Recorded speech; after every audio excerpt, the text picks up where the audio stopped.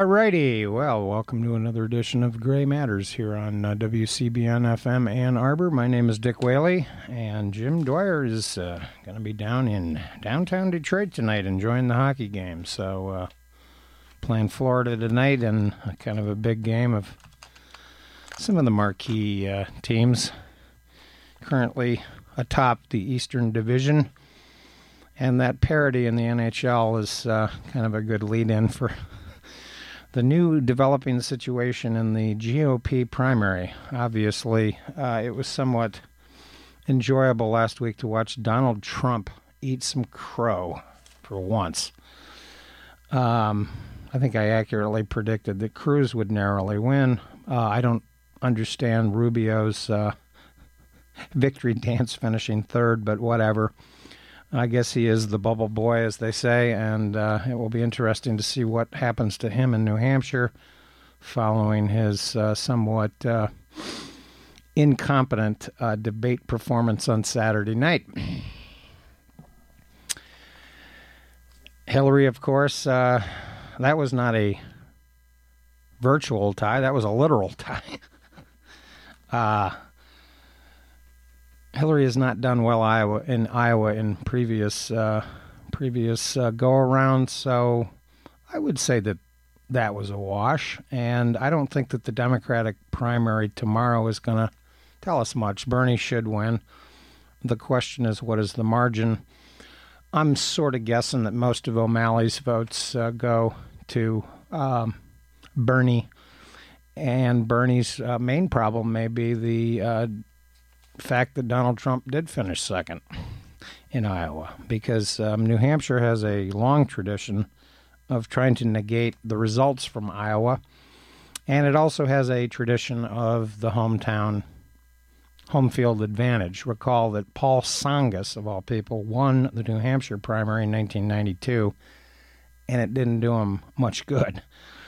John McCain won the New Hampshire primary back in 2000, but he was unable to cachet that victory into momentum and money to compete in South Carolina, where he got trounced pretty thoroughly by W, the wanker. And that brings us to Jeb.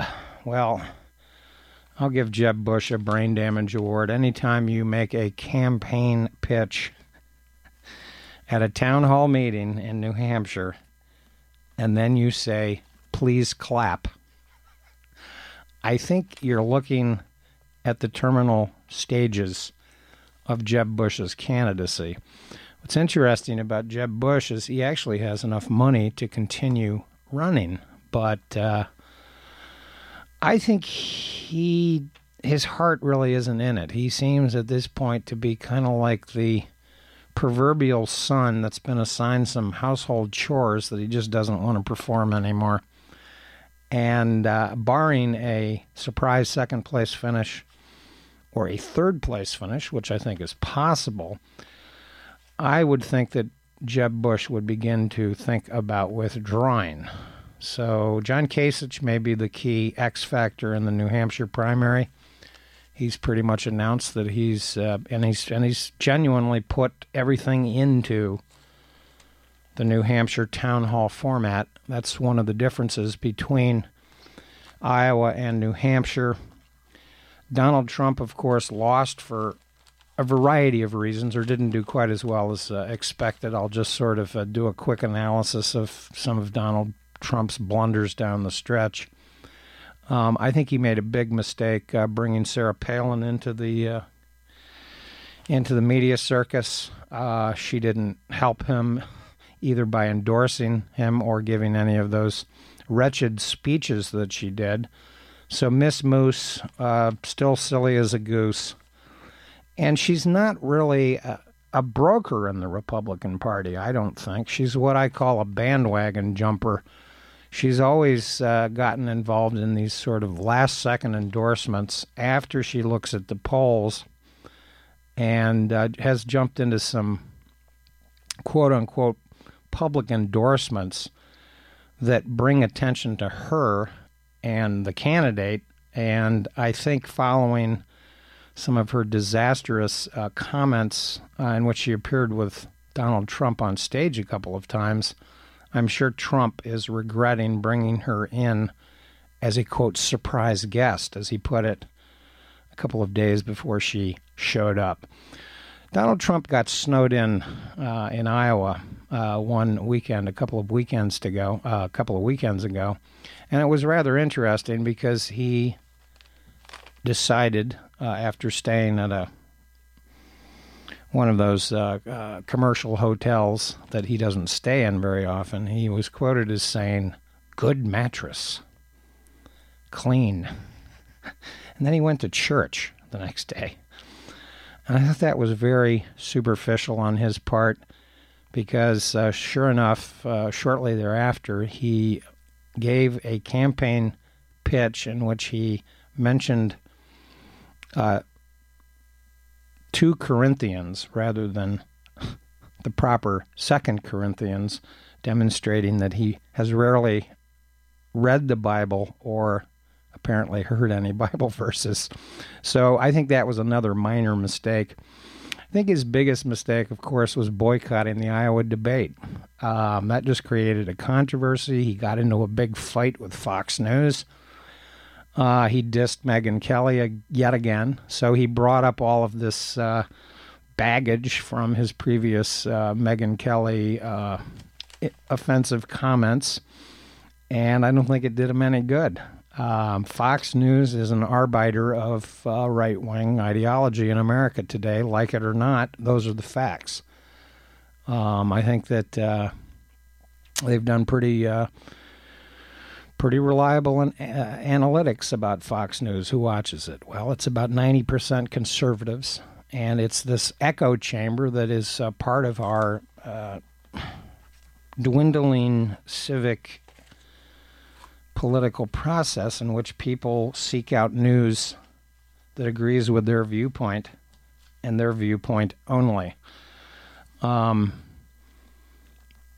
Picking a fight with Fox News was a big mistake, and Donald Trump seems to believe that he can campaign for president sort of as this virtual celebrity, which I think he has succeeded to some degree about, sucking up all the media coverage. But at the same time, the downside of that is that he sometimes is overexposed, and he makes mistakes with all of his comments. And it's quite interesting that, and I haven't read this edition of the National Review yet, but I'll go to our public library. I'm sure I can look it up online if I wish.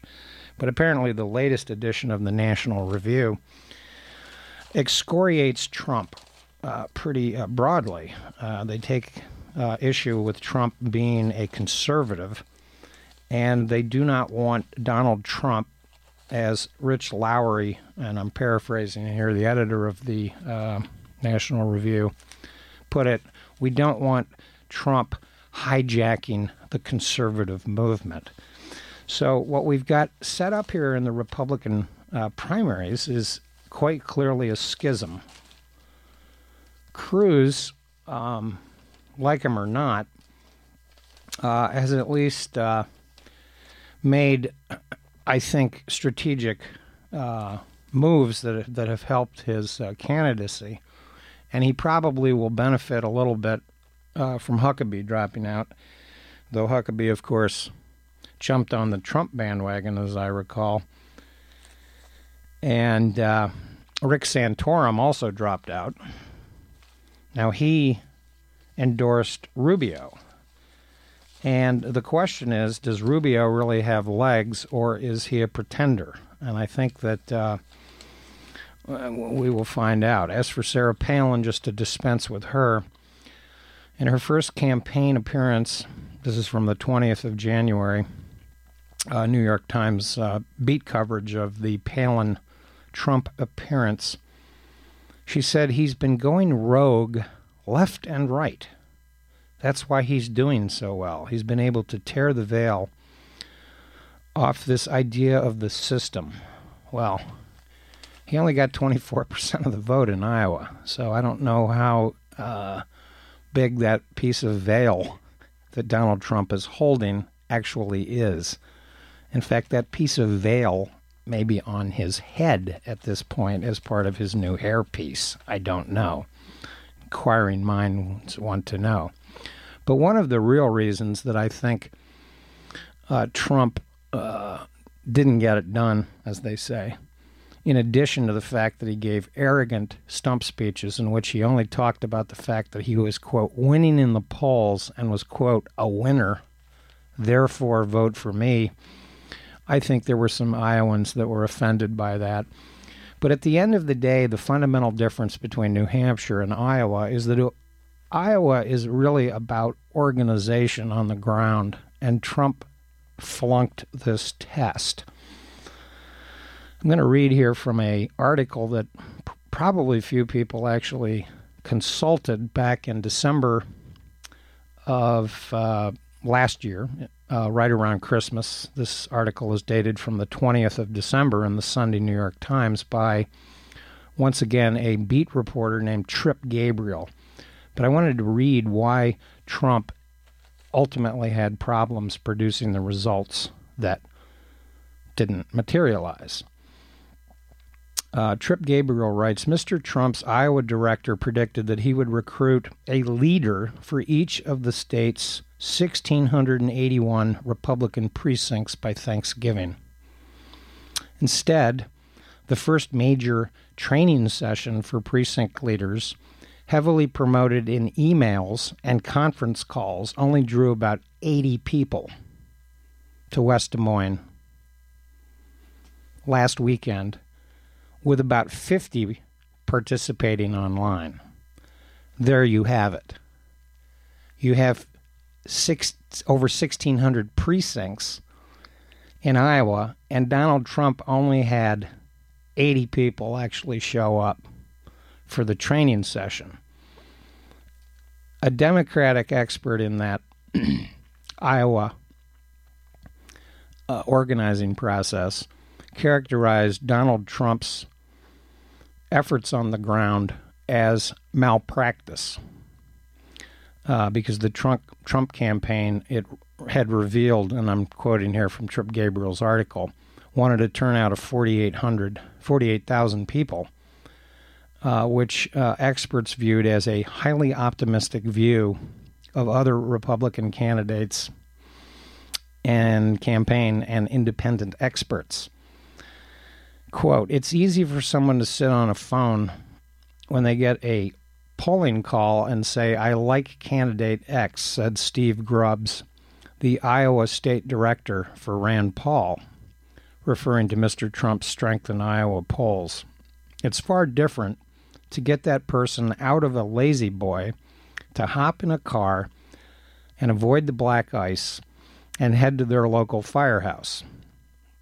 Mr. Trump, according to Mr. Grubbs, stated that Trump had 15 paid Iowa staff members compared with 30 working for a super PAC supporting Ben Carson that is organizing on his behalf in Iowa. Now, of course, Ben Carson, as of the reading of this and the reporting on this article back in December of 2015, was already fading fast. And it demonstrates that Trump, assuming that he had half the organizing strength of Ben Carson, was simply not going to do as well as he thought in his own mind. So this is the actual reason why Trump did so poorly. And when we turn to New Hampshire, of course, is known for the town hall meetings. It doesn't have big cities. It has little, tiny schoolhouses, firehouses, this sort of thing, where you have to meet voters face to face. And when you run an air campaign like Trump, who I think will probably win in New Hampshire, simply because New Hampshire has a lot of independent voters who are registered independent, and independents are allowed to pick their party when they go to the polls, and they can cross over. So there's going to be the polls in New Hampshire are, I think, going to be very volatile and somewhat unpredictable. And I wouldn't be surprised if we see the end of Jeb, exclamation point, please clap Bush. I think he needs to change the exclamation point to an emoji showing the frowny face, because I don't know.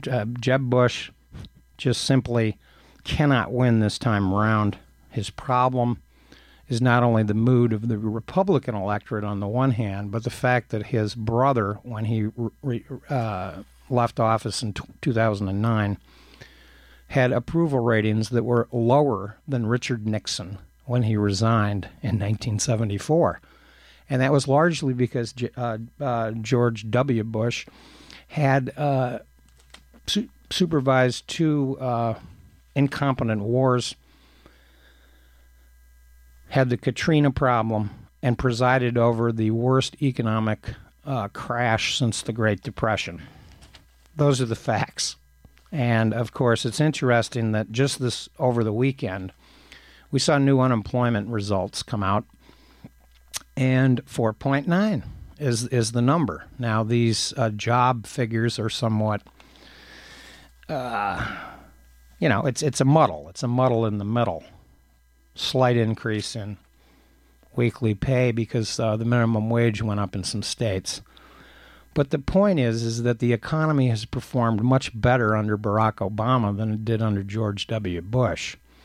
And one of the fascinating things about Bernie Sanders' message that I take some issue with, because I agree with much of what Bernie says on many things, but I think he's overly focused on, quote, Wall Street, and underly focused on the problems of K Street. K Street, of course, is the lobbying entity down in Washington, D.C. He doesn't talk about K Street enough, and he doesn't talk about Silicon Valley enough. And this has been one of my pet peeves with Bernie Sanders. I think that Silicon Valley, combined with a couple of corporations that are located in the Seattle region, the Big Five, are dominating our economy too much and are creating unforeseen problems in the American economy. The February 25th edition of the New York Review of Books is a particularly interesting edition. And by the way, there is an analysis of a recently published book about the biography of George Herbert Walker Bush by Joseph Lelyveld that I think describes quite well why Jeb Bush is having so many problems as a candidate. He takes much more after his father, who was not a very good politician, probably a better president than he gets credit for, but a terrible politician. And certainly a low-energy guy, which has been one of the fundamental sort of narrative complaints of Jeb. At the end of the book, at the end of the review, I'll just read this one thing about the interesting conversation that he had with Brent Scowcroft, his former national security advisor. In 1998, they wrote a book that was co-authored by Brent Scowcroft, and I'm quoting here from Joseph Lelyveld. Scowcroft explained why he hadn't sent U.S. forces to Baghdad to topple the dictator. To occupy Iraq would instantly shatter our coalition, turning the whole Arab world against us, and make a broken tyrant into a latter-day Arab hero, quote unquote. It would also condemn young soldiers to, quote, what would be an unwinnable guerrilla urban war, and plunge part of the world into an ever greater instability, destroying the credibility that we were working so hard to reestablish. Kind of unfortunate that George W. Bush didn't even read this book, written by his father and co-authored by Brent Scowcroft, because I think that explains partially why Jeb Bush is doing so poorly. But the most interesting article in the February 25th edition of the New York Review of Books is by Jacob Weisberg, who has written over many years about a variety of political and cultural issues, entitled We Are Hopelessly Hooked. And he's reviewing 4 books here that are about the digital age, technology. One book is entitled Reading the Comments, Likers, Haters, and Manipulators at the Bottom of the Web. Another book is entitled Hooked, How to Build Habit-Forming Products.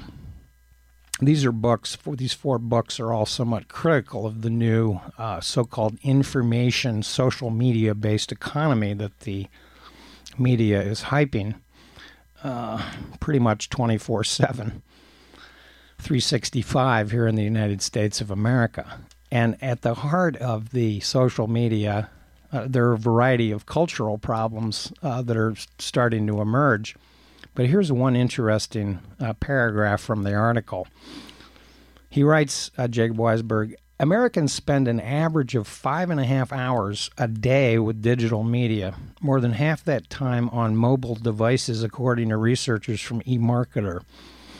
Among some groups, the numbers range higher. In one survey, female students at Baylor University reported using their cell phones an average of 10 hours a day.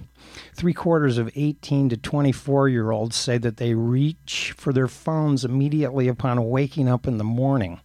Once out of bed, we check our phones 221 times a day, for an average of 4.3 minutes, according to a United Kingdom study. This number may be too low, since people tend to underestimate their own mobile usage. In 2015, a Gallup survey noted that 61% of people said they checked their phones less frequently than others they knew. So there's even a kind of a denial about how much some people will admit in surveys how often they're looking at their cell phones. Well, if they're looking at their cell phones all day for messages and whatnot, they're not really doing anything. What are they doing productive? Not much. Most of the messages aren't that important. And a lot of it is sorting out the wheat from the chaff, as they say. Of course, other critics note regarding social media and the problems that it might be causing. In Alone Together, a book published in 2011, Turkle, who is the author of one of the books that Weisberg was reviewing here, examined the way in which robotic toys and, quote, always-on connections affect adolescents' development. She argued that phones and texting disrupt the ability to separate from one's parents and to raise obstacles to adulthood. Curating a Facebook profile alters the presentation of self. Absorption in a gaming avatar can become a flight from the difficulties of real life. Young people now face new anxieties about the loss of privacy and the persistence of online data. In her new book, she expresses a version of these concerns that is as much philosophic as psychiatric. Because they aren't learning how to be alone, she contends, young people are losing their ability to empathize. And I mention all of this because there's this fascinating demographic analysis regarding Hillary Clinton's problems within the Democratic constituency, that Bernie Sanders is getting 80% of young people between the ages of 18 and 29. Of course, it's often omitted that he's offering free college tuition. How this would be accomplished, he's not all that specific about, because there's no move in Congress to fund such money for any. There's no bill that's pending regarding such an idea. So how this gets through is unclear, particularly when state universities are guided by their own state budgets. And, of course, just this last week, we saw in Washington hearings before the Government Oversight House Committee regarding the Flint water crisis. What did we see? What did we witness? We saw the same old, same old. We saw the Republicans bashing the EPA, trying to blame the whole thing in Flint on the EPA, when it's quite clear that the EPA played a role, but it wasn't all that important. And a refusal, thus far, by either the state of Michigan, under the leadership of Snyder and the Republicans that control the state legislature, or the United States Congress, which, of course, spending and House bills have to originate. Presidents can't spend money. They can veto bills, but they can propose them, but they can't actually authorize emergency spending for something like the Flint situation. Estimates vary about how much money this will cost to fix. What's happening? Well, the answer is absolutely nuttin'. Nuttin. Nuttin'. Nothing's happening. And there should be some outrage about that.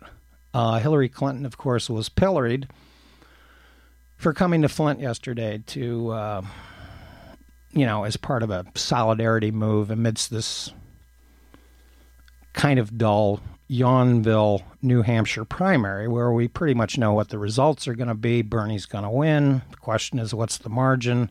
And then the big issue for the Democrats is what happens in South Carolina. Ted Cruz is smart. He's just written off New Hampshire and says, I don't care if I finish fifth. I'm putting all my chips and money into into Super Tuesday. Because if you look at the actual delegates that are picked on March 1st, which isn't that far away, it's rather astonishing, the states that vote that day: Minnesota, Alabama, Tennessee, Oklahoma, Georgia, Arkansas, Texas, Virginia, Vermont. I think Bernie will win Vermont and Massachusetts. So that a lot of delegates are going to be picked just in a couple weeks, literally. And then by March 15th, and by the way, the Michigan primary is 4 weeks away as of today. By March 15th, which is 5 weeks away, you can see from the way the delegate breakdown, works itself out, that Ted Cruz is going to be in a very good position within the Republican Party. And while there is this schism occurring regarding Donald Trump and the new attacks on Marco Rubio by Dumbo and Jumbo, Rand Paul used to serve that function in the debates, but after he left the race just last week following his fourth or fifth place finish in Iowa, Chris Christie decided that his path to the nomination was to start attacking Rubio. Now, he had done a little bit of that before in some of the debates, but over the weekend it got pretty heavy. And I don't know that Marco Rubio held up all that well under the heavy weather. The criticism of two candidates, Christie and Jeb Bush, that finished like in 6th and 7th place in Iowa. Maybe it was 7th and 8th place. I don't even remember. I know Ben Carson was in the top 5, and I'm somewhat puzzled why he's still in the race. But you can see what's going to happen here. This New Hampshire primary is not going to determine very much because Cruz is already ready to move on to Super Tuesday. And Hillary, who's presumably not going to beat Bernie, is moving on to the South Carolina primary that's coming up on the 20th of February, where she should do much better in the race and also the allocation of delegates. So don't believe the media hype about either Iowa or New Hampshire. They matter for fundraising purposes from past primary elections. But as we've seen in 2016, it's the billionaires, baby. The billionaires can buy a candidate, and that's the way the system works. And Bernie has it right. There's too much money, but there's nothing, and I mean Nuttin. There's nothing in the pipeline that's going to change this. Definitely like to thank Andrew King for engineering once again, the Reverend Andrew here on WCBN FM Ann Arbor. Yazoo City Calling will be coming up shortly, and tune in next week for another show. Good night.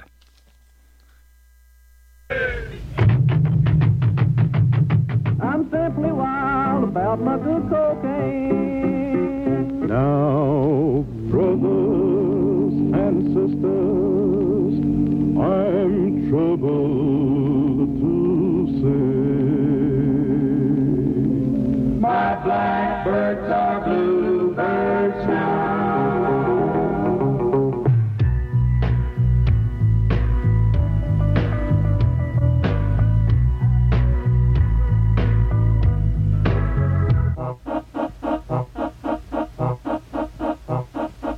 WCBN FM Ann Arbor, the home of freeform, the discriminating listener's choice in the belly of the beast.